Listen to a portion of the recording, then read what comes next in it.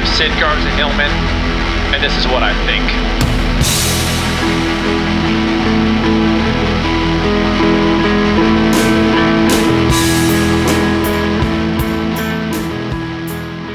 I've never gone in too much for dream analysis.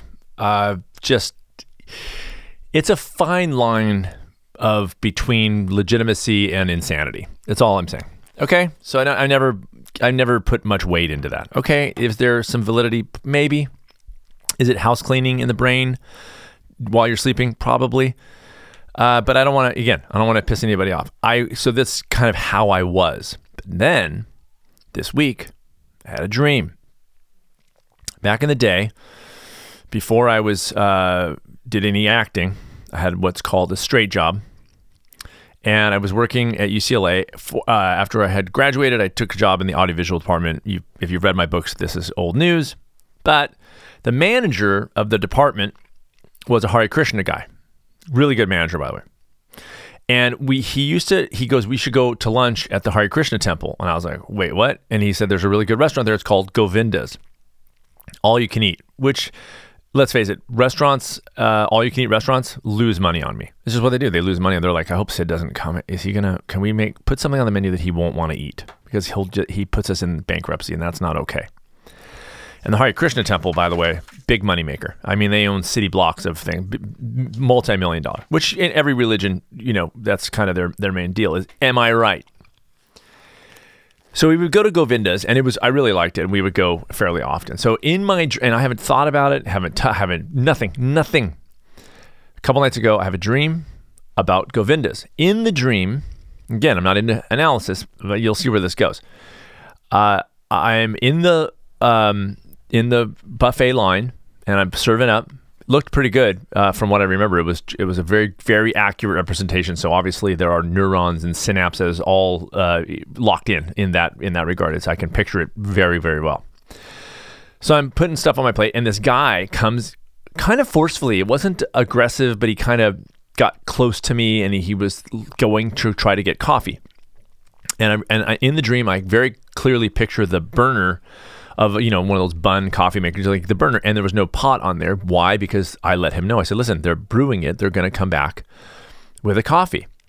All normal, very mundane, right? Not. Here's the thing.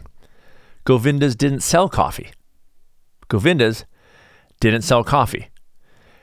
Or, by the way, just a side note, the Hare Krishna temple also did not let women clean any of the statues if they were having their periods. But I don't want to go, that's too much of a tangent. I'm just saying they didn't sell coffee. And so I am waking up going, what does that mean? And so I gotta get into that. Okay, so I signed up for therapy because I got to figure out, I never wanted to analyze a dream until now. I'm like, what is that about? There's something there. The Stanford Inn and Resort got attacked again. Because we asked that all people be vaccinated who dine inside. You can take the food to go, get it delivered to your room, do whatever you want, but you just to come in because we have, there's young people and older people, whatever. It's just a thing. And we're not the only ones that do it, but that's just what we do, and we get attacked. So I did ask for permission because I don't want to get, into any issues, but there was such a great one. One of the ones early on, by the way, was what you're doing is like having separate bathrooms for black and white people. That was one of my favorites. I may have talked about it, I don't know, but boy, that's a classic. That's a classic. But almost as classic was this one, who compared us to Auschwitz, which if you think about it, just asking that people have proof of vaccination before they come inside to dine is a lot like Auschwitz. I mean, it is. It was like, yeah, you're right. Here's the problem with this anti-vaxxer person. They're vegan. And these are the people where I go, can you at least not be vegan? Because this is why nobody will ever consider being vegan, because of people like you, and you're just ruining it. You're not a good example, and you're just ruining the whole thing. Please. I never thought I'd say this, but please eat meat. Please, I'm begging you. Thank you to all my Patreoners. I got to tell you, not 30 minutes ago was I on a little exclusive Patreon Zoom session with some of my Patreoners, and just good to see people all over the country. Actually, all over the country. I mean, Minnesota and Philadelphia, I think. Lots of parts of the country. Okay, so thank you to them and to all of you who support this show. Check the show notes for everything else. If you're like new to the show and you're like, what's this guy about and why is he talking about Auschwitz? Well, go to the show notes. There's lots of places you can find out about me and send me a nasty email. It's whatever. Not like I haven't gotten one. What I'm sipping this evening is a very minimal amount. I'm trying to, on Sunday nights, this is what I'm doing. I was like, you know what, during the podcast, but that's it. I don't want a very minute amount, which is, by the way, all relative. I mean, you'd be surprised. But anyways, of this 18-year-old Aberlour that my wife bought me for my birthday last December. And part of it is, the reason why it's very minute is because I want this to last as long as possible, right? So I want to get a couple more months out of this. So it's just a trickle. It's a trickle. But man, is it good. I mean, for miles. Complexity for miles. Defenders of the state. Now, you might have clicked on this saying, oh, is this going to be a political thing? No, it's not political. I don't really, sometimes, if somebody mentions Auschwitz, I might get a little heated. That's kind of the only thing that somebody, otherwise I don't really have opinions about anything, but if somebody mentions Auschwitz, I'm like, that's okay. In my experience, and I have a good amount of experience by now. I can say that without being douchey, right? I mean, I've done this for years. When people earn the level of health and happiness that they want, side note, I don't think going on a diet gets you either. It mocks that reality, but it's not real. And what's real is when you actually do the business of doing something so that it's going to last. Because I think that health and happiness are not flighting. They're not a day. They're a life. And so it's about building the long-term habits of this. I think that's the reality of health and happiness. But there's only one way to get there, which is you got to do the work yourself. Okay? There's just different methods, and different practitioners will point you in certain directions, but ultimately there's no getting around the fact that the hard work belongs to you. That's a good thing. And in my experience with clients, and by the way, I'll be very clear, definitely not 100% of clients that I've worked with earn this. It's just, it doesn't work for everybody. Some people this is going to sound kind of harsh, but they don't have the motivation, or they don't have I think everybody has the strength. That is absolutely a belief of mine, but they haven't tapped it yet. So they have work to do. That's okay. Or their motivation is just not there. They're like, you know what? I really don't give a crap anymore. Like, it's fine. I'm as healthy as I want to be. It's not a judgment thing. It's like, sometimes they have a goal and then they're like, you know what? It's kind of, would rather just like do the things I'm doing, and I'm healthy enough. That's fine too. But when you actually do the work of earning the state of health and happiness, where you're sort of like, you're not there because there's never any actual there, but you go, you know what? Day to day, this is a whole nother animal than it was a year ago. And I took a year out of my 50 years that I've been on the earth. I just took one of those years. And it wasn't a bad year because I didn't have to go away and live on a mountaintop and demand that everybody feed me. Yeah, I lived and I went to work and I was with my family, but I made little cracks in the foundation of routine that I had been relying on for years. And I started making cracks in those things and doing things different. And every time I felt like I was going to get overwhelmed and been out of shape about it and burned through my willpower, I would kind of ease off a little bit so that I could keep the train moving forward. And eventually I got to a place where I feel good day to day. Like I'm slim and I'm at a healthy weight and I'm happy. I'm productive. I'm doing things. I'm working. I'm sleeping well. And you just kind of get there, and it's not this big fan. There's no balloons that drop from the ceiling. Nobody goes, you did it. Here's the finish line. Like the trumpets and stuff. You're just like, oh, like one day you kind of go, holy crap, like I'm kind of doing better. And I almost didn't even realize it because it kind of snuck up on me. But I realized like I've been kind of doing okay. To me, that's the most exciting thing, by the way. I love that because I don't think that health and happiness should be exciting. I don't think it should be this thing that you go, look at me. I think it should be this thing where like, holy crap, this is the coolest thing. You've got this kind of deep satisfaction, this kind of next level living, this kind of earned quiet, like you don't need to talk about it because you freaking did it yourself, and you don't have to, you don't need, not only do you not need any coworkers to go, my God, you look fantastic. You're just like, can you not talk about that? Because it's all just normalized for you because you took the time and did the work to get there. And when you do the hard work of building this, you will go to great lengths, and I mean great lengths, to defend that state of happiness and health. That is when it, not effortless because of all the stuff that we're bombarded with and outside pressures. Those things will always exist, and they're always going to be part of our lives if we're living in the world. That's just what it is. You're not going to move to if you move to a little cabin in the woods to get away from all that, probably that's not the level of happy. I mean, for most people that I've ever worked with who want to be happy, it's not they want to be happy in the context of their lives. They want to be around longer with their families because those are the things that give them joy. They don't want to be like, well, happiness for me is living in a cabin and writing manifestos. That may be happiness for some people. I just don't think I'm going to work with those people. But for most people, they want to live generally in the context of their lives. Maybe they have they have their sights set on a different job, and that's part of what they're working toward. But it's generally living in the world and just wanting to do better in that context. But when you actually say, okay, well, in order for me to do this, I actually have to do the work of earning this. And that's a good thing, because when I get there and I realize I'm kind of doing okay day to day. I've had clients where they're like, and I go, you're doing this, this, this, and this. And they're like, oh, that's true. I'm kind of doing okay. I'm like, yeah, you're kind of doing okay. Like, let's work on some tools to continue this. But you came in guns a-blazing thinking that your life's falling apart, and actually you're kind of kicking ass. I've had clients who I worked with in the past totally fell off the wagon. I go, really? You're not doing this, this, and this? And they're like, oh no, I'm doing those things.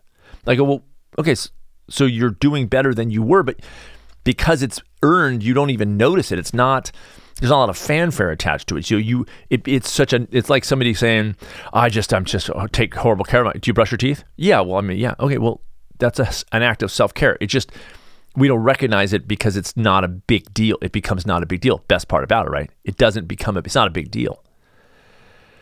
However, when we earn that reality, that level of health and happiness that most days is kind of like, this is kind of working for me. I have off days, but generally it's working for me.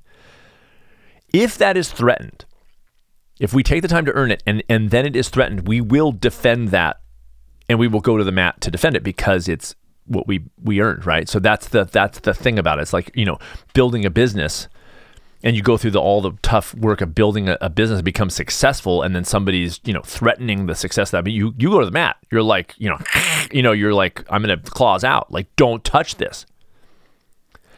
And the necessity, and I would say a large part of this picture is, and maybe this is unfortunately, but it is crucial along the way of your earning health and happiness to develop a state of readiness, a toughened mind. And over the last, I would say 6 months, but not that long, because I never really thought about my work as a mental toughness training, but now I absolutely do think it's a mental toughness training, because in the sometimes, I'll be frank, hippie of journaling and deep breathing, fine. But the fact is, they work. Meditation works. When you build in a habit and make it real day, it doesn't work a one-off. You don't meditate for 45 minutes and go, I'm ready, I'm good, I'm fine. No, you don't. You have to do it a day to day, and you may start with one deep breath and move your way in and eventually become somebody who meditates. That's the hard work of this. It's easy to go on a meditation retreat for 10 days. That's easy stuff, and maybe it's beneficial. But you've got to come back to the world. And when you've got to come back to the world, you have to come back tougher if you want to continue defending the state that you have earned. You cannot be vulnerable to all the outside pressures, whether they be marketing or companies or Aunt Judy or Uncle Max, for that matter, if I'm being honest, or comparisons to Auschwitz. I'm just saying those are outside pressures that can affect our decisions if we are not in a state of mental toughness in order to say, I'm sorry, you're not letting that in, and I'm not letting that in, and not letting that in. Not because I'm a stupid, stubborn, dig my heels in, macho shithead, but because I'm so grounded in the work that I did and so clear about who I am that I'm not letting that in based on that. I let some things in because I also know where I stand on things, but I just know what doesn't get allowed in. But it's a mental toughness reality. It's a mental toughness state. So not only have you earned a state of health and happiness, you've earned, or I would recommend earning the state of mental toughness as well. And I think that it's not necessarily a separate thing. I think that when you are focused on maintaining your stress well enough to continue habits or actions, I'll say, until they become habits. I think that they're built into that is a mental toughness training. That's what I have been talking about with clients in the last 6 months. I've said, listen, this is mental toughness, because I do talk about discomfort. I do talk about the fact that you're going to be unhappy or less happy in the moment because you're happier overall.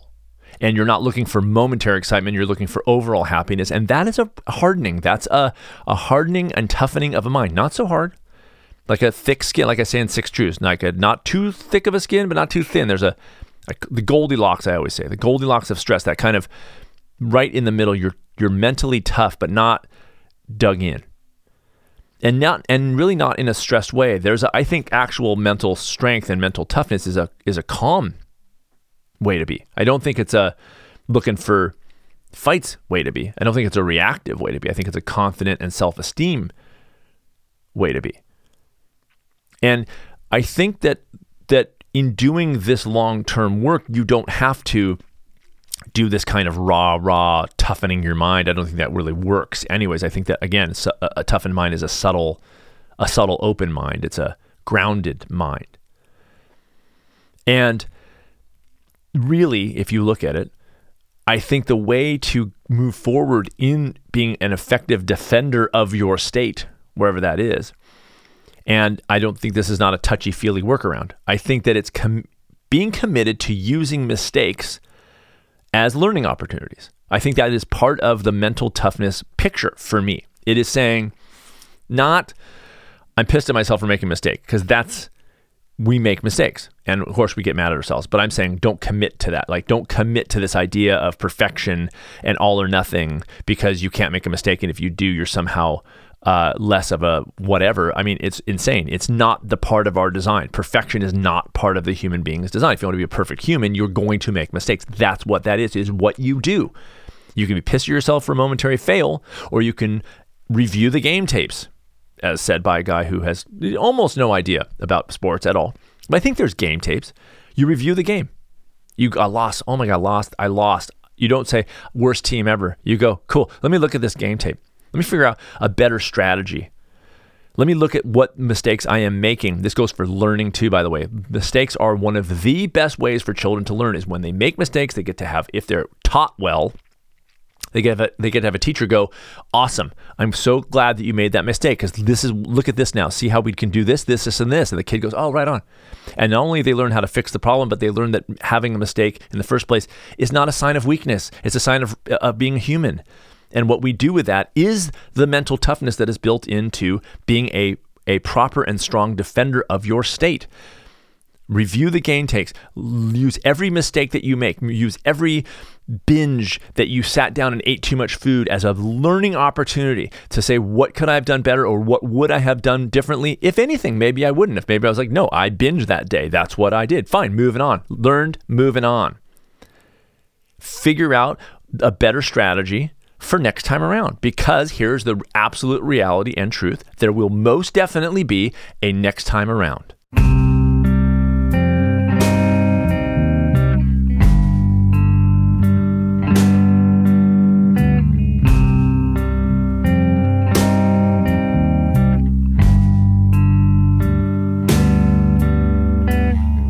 I know much better than you what it takes to be a man. I know much better than you what it takes to be a man. As I'm standing here on the outskirts, I'm standing here on the outskirts.